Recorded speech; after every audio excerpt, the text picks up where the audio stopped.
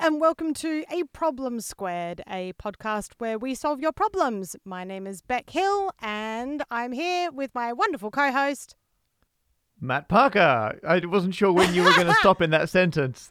I forgot how we open the show. But that was good. That's good. We're back.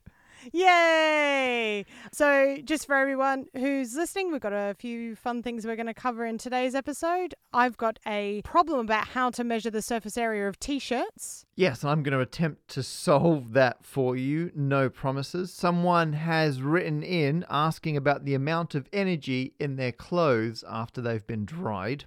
I like that. That's very interesting. And I'm also going to tackle a problem that wasn't officially posed to us, but I was curious and wanted to try and solve it myself, which is a variety of questions about toast that Limmy brings up in his latest series of Limmy's Homemade Show. But now that we're allowed once again to talk about coronavirus things, because we took a whole episode off to give everyone a break, how are you doing, Beck? How's the lock-in going? Yeah, I'm coping quite well. Nothing much has really changed for me other than the fact that I have to keep reminding myself to exercise.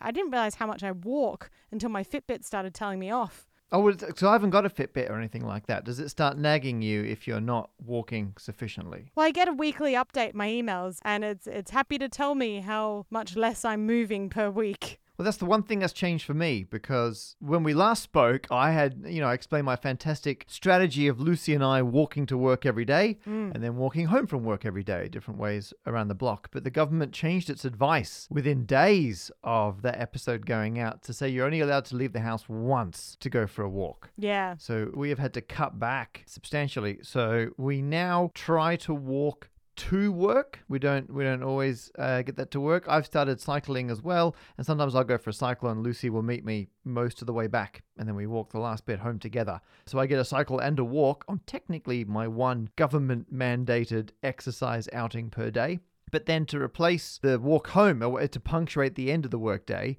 we've named the back of our garden the Step and Conquer, and we treat it as going to the pub. Oh, nice. So at the end of the day, we're like, should we go to the pub? Yeah, let's pop down the Step and Conquer. And then we just grab some drinks and we walk to the back of our own yard, which we're very fortunate to have a yard that we can walk out into. So that's what we've been doing. Good stuff. Our first problem is one from Beck, and you came to me saying you need to find a way to fit 500 regions onto a t-shirt. And to be fair, you started by saying, have you heard about the $1 Million homepage? Yeah. And I'm pretty sure I replied with, I was there. Yeah, I didn't say, have you heard about it? I said, do you remember it? Like, it wasn't like I just received the news on a telegram. This just did. No, I was like, I remember that happening. And everyone was like, everyone's like, but anyone could have done that, but anybody didn't do that. And yeah, so for those of you who missed it, a guy basically sold off a 1000 by 1000 pixel homepage, 1 pixel at a time. And people could buy pixels for $1 each. And people did. Companies, individuals, the works. They spent $1 per pixel. I think the trick was they were all like linked. So if you bought a pixel, it'll be linked somewhere. You buy a bunch, you can make a very small image. And you've decided to do the t-shirt equivalent. Yeah. So I was clearing out my cupboards and I found a plain white t-shirt that I'd never done anything with. And I thought, okay, so I'm filming a lot more stuff during lockdown. I'm doing a lot more online stuff. I'm interacting a lot with my fans. And my followers have been incredible. They've been really nice. And each time I've put something up, people have usually shouted me a drink or something. And, I'm getting a small taste of what it's like to be YouTube sensation Matt Parker. It's a wall-to-wall treat. And I thought what I could do to try and repay the favor, I don't have the money myself, but I do have the time and the creativity. So I thought what I'll do is if I can divide the t-shirt up into 500 equal spaces, I can then sell each space for £10 each, and people can tell me what name or company or whatever they want me to write in that space. And they can just request something that they want you to sketch. Like they could describe a scenario and you'll draw it. Yeah, I mean, to be fair, it's 500 spaces, so not going to have a huge amount of space. But if they were like, can you just draw a picture of a cat? Because this is actually for my friend who really likes cats, and put their name there, then I would do my best to draw a little cat and put their name in that space. So I've dubbed it the 5KTS, which is the £5,000 t-shirt. Nice. Also, one of my problems for the next episode will hopefully be which charity should I give £5,000 to? Yep, that's a good problem to have.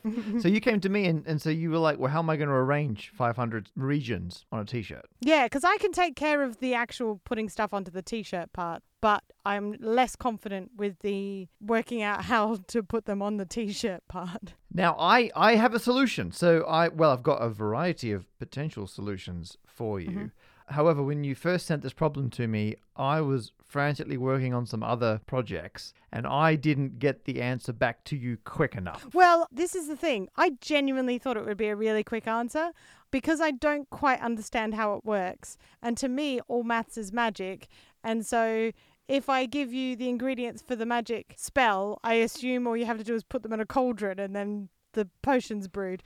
I think of doing something with this analogy. Yeah. And so I sent them to you, and then you said, I'm having dinner, but I'll get something back to you tonight. And then you didn't, which is fine. I didn't. And then I was like, oh, he's probably very busy. And then I think a few days later, you said, this is going to take longer than I thought. And I thought, interesting. This must be a harder problem than I first thought it was. I will pit another mathematician that I know against you and see if you come up with the same answer. Which was fine, because I suddenly realized I was going to have to build a new cauldron was the problem. Because I was like, oh, I can solve this problem. I'm sure there's an off-the-shelf cauldron available, as in there's some maths I already know that will solve this. And then I realized, oh, no, I really want a custom cauldron to do this properly. And that took a while to compile. So while I was doing that, you've actually got an answer from your brother. Yeah, I'm not sure if your cauldron is right for this answer. We'll find out. What happened is I went to my brother and, why not? I'll get him to explain himself. Here's an interview of us. Hey, Mike. What's up, Beck? So I've got a problem for you, which I've taken to Matt Parker, but as you are the other mathematician in my life, as my little brother, but also as a fully qualified maths teacher and tutor, I wanted to see how you also tried to solve this problem. And I thought it would be really simple. And then Matt took a lot longer to get into the problem than either of us expected, I think. And that's when I came to you. And you had a very similar situation, didn't you? Yeah, I started off with a panic. Because I think it's probably because I read that Matt was struggling with it. And I rate Matt quite highly in the mathematicians of my vocabulary, and then just assumed it was the hardest thing in the world. Yeah, and so you came up with an easier solution for me. Yeah, so you and I agreed that if we can get a t-shirt lied flat, we can assume a certain amount of things. One, that there's no overlaps and there's no extra areas, which you can generally get with men's t-shirts. Mm-hmm. And two, that there's generally straight lines. So we went with two-dimensional model, and then it just turned into a year 10 area-based project.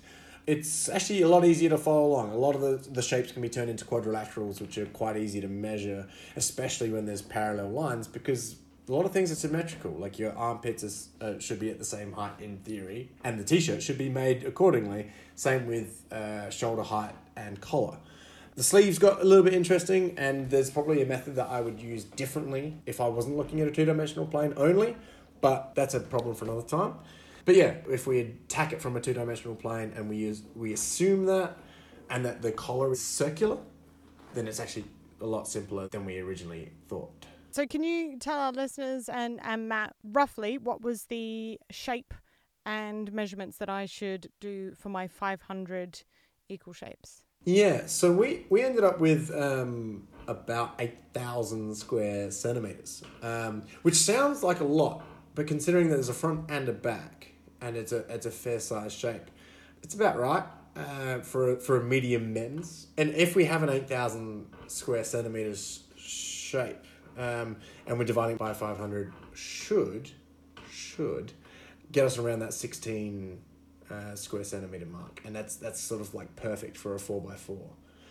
And there was a little bit of leeway, so it was about 8,500 square centimeters, and it did lead itself to about 17 square centimeters in theory. But if I do 4x4s, that allows for room for me to move over on my grid. It gives you room for error. Yep. It gives you much easier to measure. Like if you were measuring millimeters on a t-shirt that has part elastic in it, Good luck with that. But yeah, that was our conclusion. Cool. Thanks, Mike. No worries. Okay, that's good. And it's different to what I did, which is reassuring because your brother, Mike, took the approach of what's the maximum size these squares could be. And he's kind of calculated what I would call an upper bound. Like, this is the biggest these squares could be, and you can fit them on the shirt somehow. However, I don't know if you noticed, he's not told you how to fit them on the shirt. No, I didn't think of that because the shirt has angles. So if I get to like the neckline, some of the squares might be half. Yeah. And he's left tolerances, so he's kind of assumed, there's going to be some wasted space. But he's done, I mean, this is a great thing in maths where you just prove it's possible in theory and you're like, yep, job done. And that's now someone else's problem to work out how to do it. I've just managed to prove it can be done. So excellent work, Mike.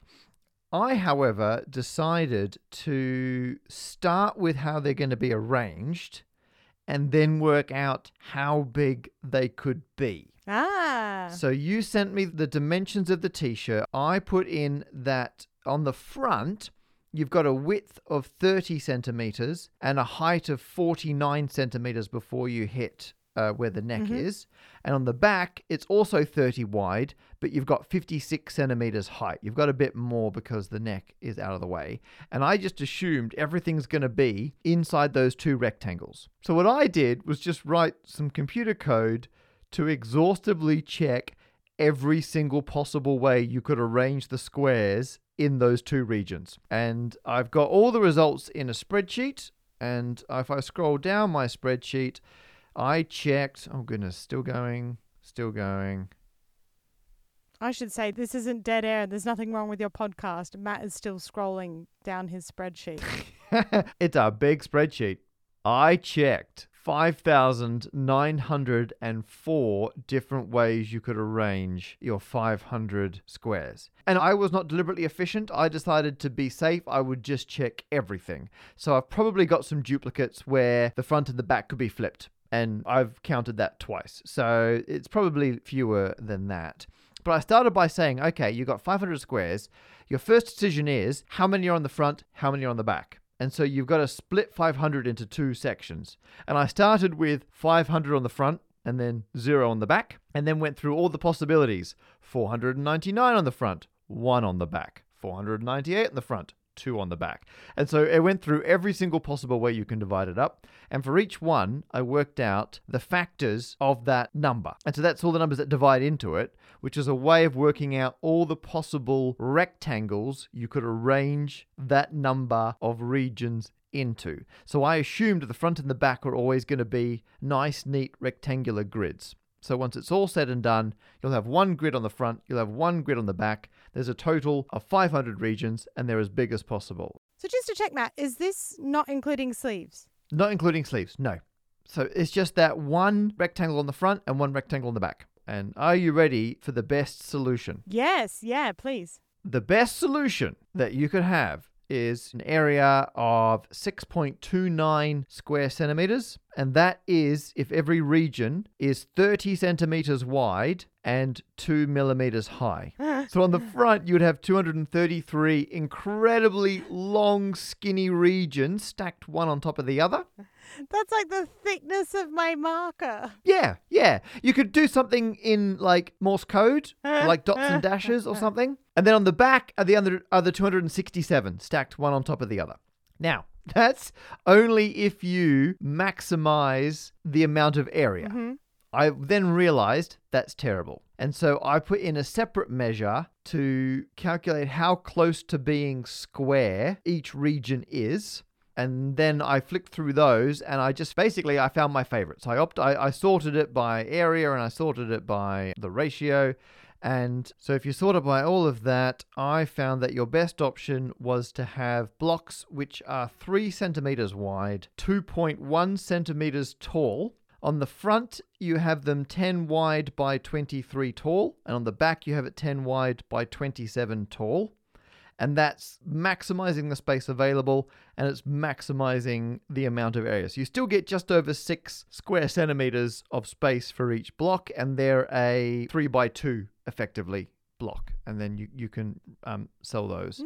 I then also did work out the closest you can get to a square size and a few other options, but that's my solution for you. You're going to have them 10 by 23 on the front and 10 by 27 on the back. That's a really good solution.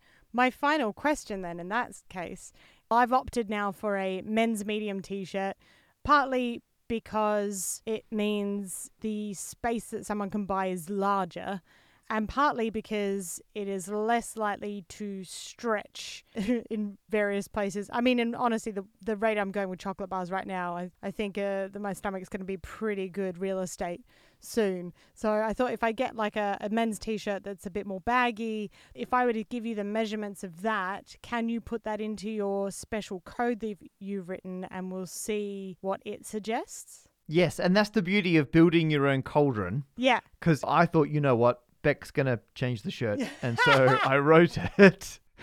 I factored in Beck as one of the conditions. And so I wrote it such that you can just change the dimensions. So in fact, if you give them to me now, I'll type them in. Yeah. And we can set it going. Right. So the shortest width is 42 centimeters. 42 across the front. Wow. It is bigger. And lengthwise, we're looking at 60 centimeters. 60. That's the front? That's the front. Yep. And on the back? And on the back, 67 centimeters. 60, that is substantially bigger. Okay, so I've got all that code now.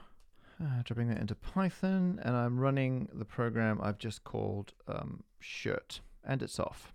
I will, against my better judgment, upload my code to GitHub afterwards, and we'll put a link in the show notes if people want to go and have a look at it. Don't judge me. It wasn't written for public viewing. But I will put my code up on GitHub if people want to go and check it out. And if you think you can write a better version, you're probably right.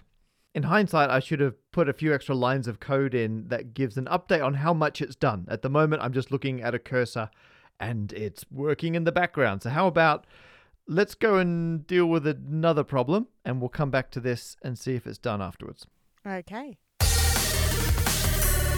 This problem comes to us via Twitter from hgoldstein95, who says, what portion of the energy that goes into a clothes dryer ends up trapped as static electricity on the clothing? That's great. It's like they're worried about wasted energy going into the static energy in the clothing. Yeah, which makes sense. I was watching the show that I did in 2019, the I'll Be Back show last night. You weren't just at home watching it to remind yourself of the good times. No. It was being live streamed as part of a big event. Yeah. But but one of the jokes I'd forgotten was essentially talking about how dumb lampshades are. And why did we invent lampshades instead of just making the light dimmer?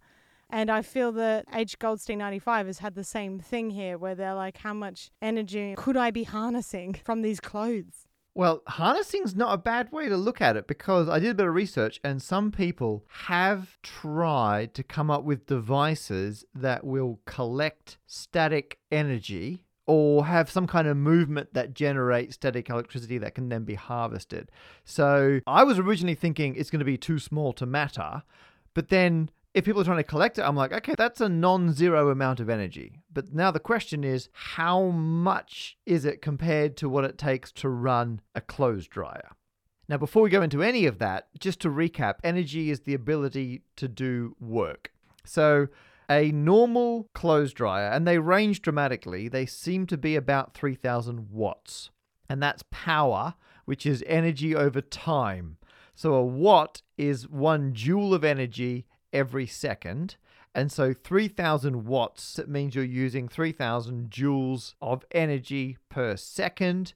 And I don't know how long it takes to dry clothes, so I went for an hour. So I'm making a bunch of assumptions here, but if you got a 3,000 watt dryer, you run it for an hour, which is 60 minutes of 60 seconds. That's 3,600 seconds. At the end of that, you've used about 10 million joules. That's the amount of energy going into your clothes dryer. Hopefully, the bulk of that is drying the clothes, and a little bit like spinning it and the dials and the lights and everything else. That's a lot of joules. It's a lot of joules. It's a lot of energy. Yeah. If you spelled that differently, that would be treasure. A lot of joules. Yeah. There you are. A homonym.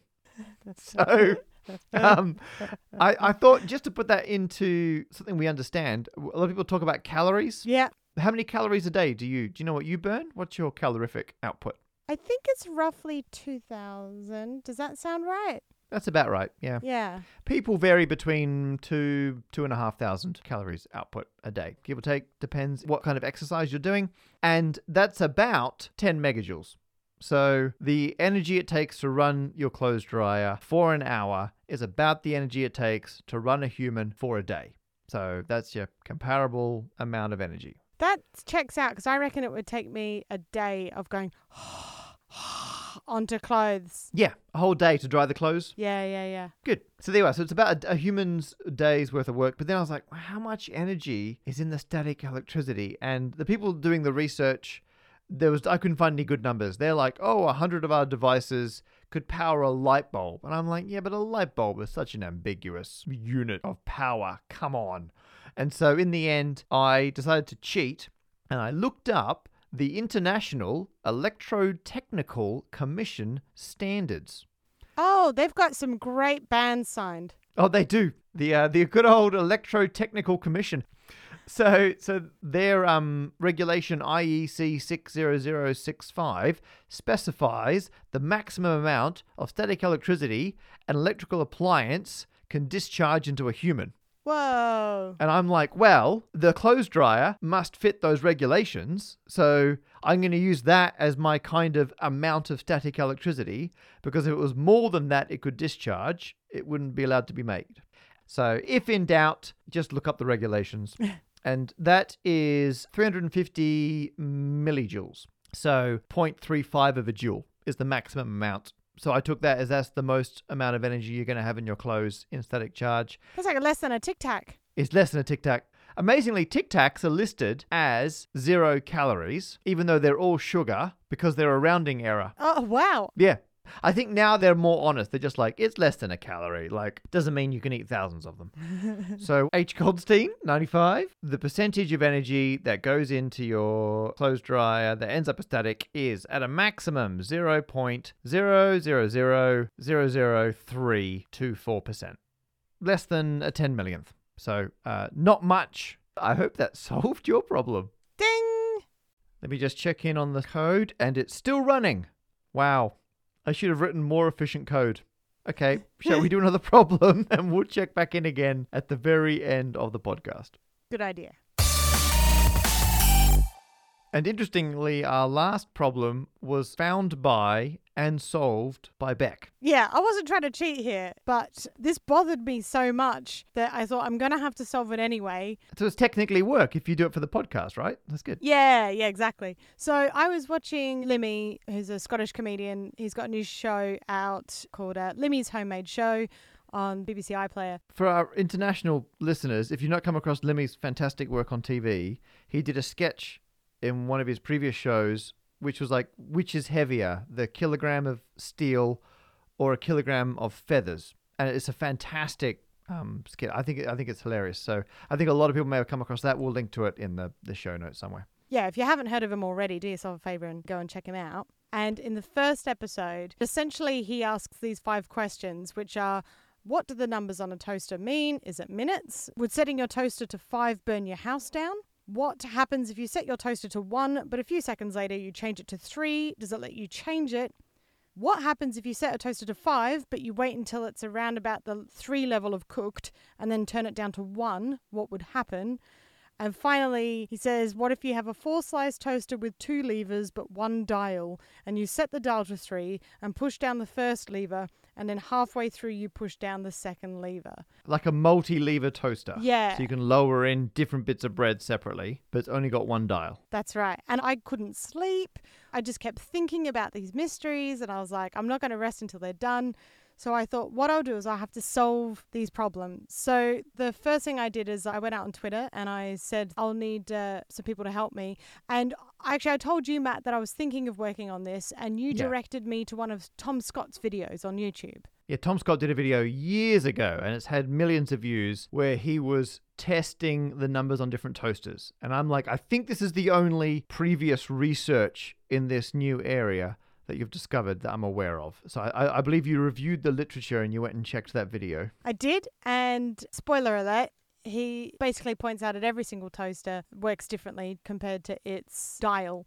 But one toaster did go for the exact amount of minutes, and it was one of those big 4-slice professional grade toasters. Oh, like a catering toaster. Yes. So I thought those are the ones that are more likely to have a 4-slice one dial, which I don't have.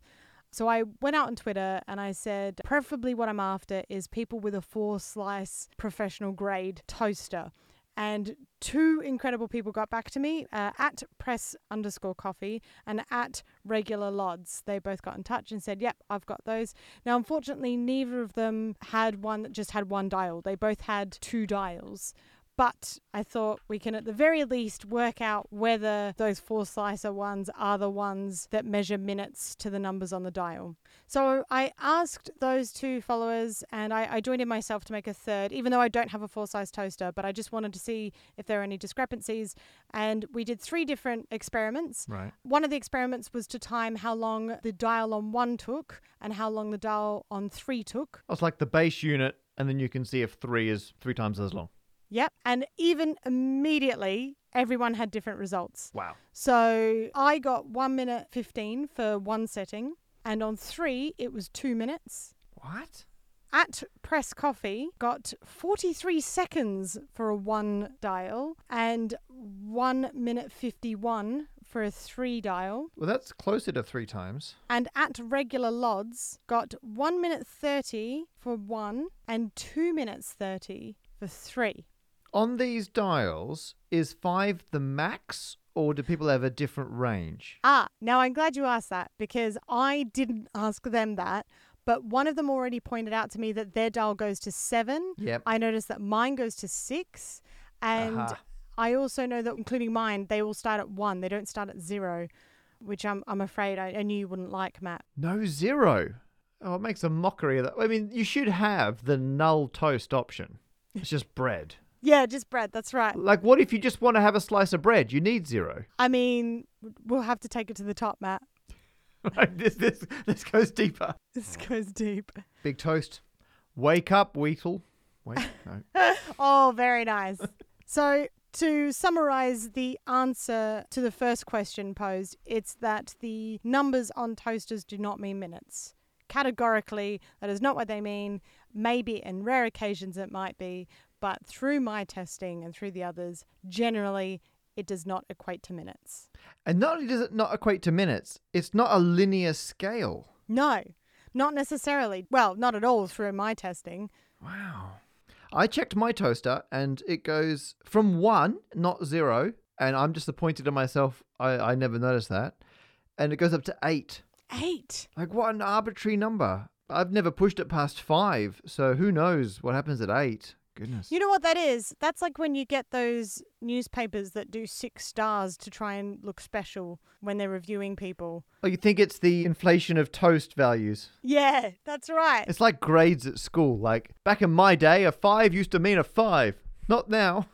The next question was, would setting your toaster to 5 burn your house down?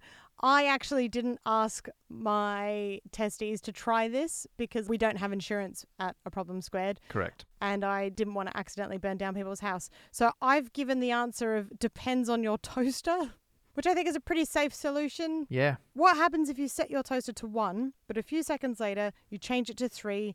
Does it let you change it? Now, these results are interesting. I'll revert back to Regular Lods, who had a lovely way of giving their results. They said, test 2, both sides of toaster set to level 1, bread locks engaged, a few seconds into toasting, level changed to level 3. Result, toaster popped in 2 minutes, 30 seconds each time. So that's actually the same that they got for a 3. Yeah, so for them... You can change it as you go. You can increase it. That's right. Whereas Press_Coffee got 46 seconds. Given that their number 1 level was 43 seconds, I'm going to go with no, not really. It doesn't let you change it. It essentially locked it in. Yeah, once you push it down, you can't change the timer. for them. Nope. And for mine, remember that my level was 2 minutes. Yep. When I did it and put in 1 and then set it to 3 a few seconds in, it ran for 1:45. Huh. Is that what you normally get on a 2? I should have tested that, but by that stage, I was so full of toast, Matt. It's a lot of I've eaten toast. so much toast. But if your toaster then gives you the average of the numbers you dial in, that's a clever toaster. That is a clever toaster. The next question I had was, what happens if you set your toaster to 5, but you wait until it's around about 3, Yep. then turn it to 1? Got it. What would happen? So with that, what I did is I had everyone set it to 5, and then as soon as their timer got to whatever their level 3 takes, I got them to immediately turn the dial down to 1. Yep. And in every single case across the board, including mine, as soon as we turned the dial down, the toast popped up. As soon as you start turning it or when you get to 1? It was as soon as the dial was turned. Actually, at Regular Lods said, both sides of toasters set to level 5, operated for 2 minutes 30 seconds before toast levels quickly moved to level 1. Result, toaster popped immediately upon the dial, being dialed back to 1. Toaster operative, in brackets, me, reported it shit him up a bit because he had his face quite close to the latching handles and nearly got hit by one. I mean, it's a dangerous field of research, toast analysis. It is if you get that close. Yeah, stand back, people. As I said, we do not have insurance at A Problem Squared. And then the final 5th toast problem that Lemmy poses on that episode. Unfortunately for that last one, we need someone who has a 4-slice toaster with 1 dial. What happened was I tweeted saying I was going to do this, and actual Lemmy replied Of course he did. and said that they have one of those toasters, but they prefer the mystery and don't want to know, which I What? fully respect. I do not. Now, I fully respect that. But I also think that you would understand this as a fellow comedian, Matt, that nothing ruins a joke more than taking it absolutely seriously. That's a good point. So what we're potentially doing here is ruining a lovely bit of comedy by him. So I think the only thing we can do out of respect of their wishes is to ask everyone, if they work out the answer to this, do not tell Lemmy.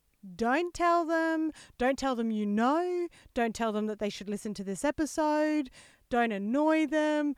They've done their job. Just go and watch their show and enjoy it. In fact, if you find out the answer and you want to announce it to the world, the code is, I watched Lemmy's show, thanks to A Problem Squared, and really enjoyed it. And then we'll know that that's code for you knowing the answer. That's quite nice. Finally, before we go, let me bring my code back up. It's done. Yay! It's finished. Okay, so I'm going to go get the results. And okay, that is a much neater solution. So if you're happy with squares, you can do 3 by 3 centimeter squares. That gives you 9 square centimeters. And doesn't make a difference. You can do it on the front or the back. In both cases, you do one block, which is 11 by 20. You do another block, which is 14 by 20. Put one on the front, put one on the back. There's all 500. And wow, this is pretty cool. Okay, so I might have a little bit more of a play with these new figures. I'll pick the best one, and then you can lay out your t-shirt. I'll tell you what, between you and Mike and your solutions, I'm going to go a step further, and I reckon I could fit quite nicely 3.5 centimeter squares into some of those gaps that I don't think are necessary. So you're going to average our suggestions. You're going to do 3.5 by 3.5. And I'm going to see if that works. Well, Beck, you know, that's the wisdom of a very small crowd. I think you try it. Give it a go. That's a great idea. On average, that problem is solved. Yeah. We'll tune in next episode when I'll hopefully be sporting a 5K TS. On to our any other business. We've got 2 different updates to previous problems. Someone, MCK Gerald on Twitter, has said that they think I was right about the surround sound encoding, where one of our episodes was initially poorly encoded. They claimed they were listening on earbuds and had Beck Hill sounding like she was behind me. Yeah, but the truth is I was standing true. right there the whole time. I should also update that my mate Ron from Northern Ireland, after listening, got in touch and reckons he can change the files so that I won't have that issue with the warbling and Edith Piaf moving forward. Oh, really? Oh, amazing. So he's going to sort that out for me, and I might have an update for the next episode after this. Obviously, no need to use it at the moment because I'm not out gigging. Not a lot of live gigs. And finally, we got a tweet from Bridget B, which just said ding. And that was the person who pitched the how do I fit a backpack on the tubes, not annoy other people. And that one solitary ding indicates that, Beck, they were indeed entirely satisfied with your solution. And that is a problem solved. Yes. So, Matt, to recap in today's episode, where can people go if they want to help out with this toaster experiment?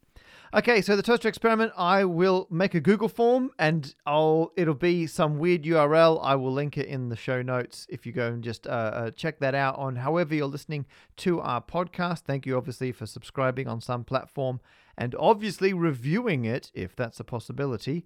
And if you check the notes on this, there'll be a link to the form. You can give us your toaster data. And if anyone wants to buy a square, which will be somewhere between 3 and 4 centimeters squared on the £5,000 t-shirt for charity, I'll pop them up for sale on my website, which is beckhillcomedian.com/shop. So that'll be beckhillcomedian.com/shop. And thank you so much to everyone who listens to this podcast and tells other people about it. It's happily growing along. We're having a great time making it. It's one of the few bits of work we get to do at the moment. And thank you to 47 people who are supporting us on Patreon. Yay! You know what? Let's do a readout next podcast of our new supporters. Okay. And so if people you've got between now and the next episode, if you want to support us on Patreon, we will do a full credit thanks next time. Bye! Bye.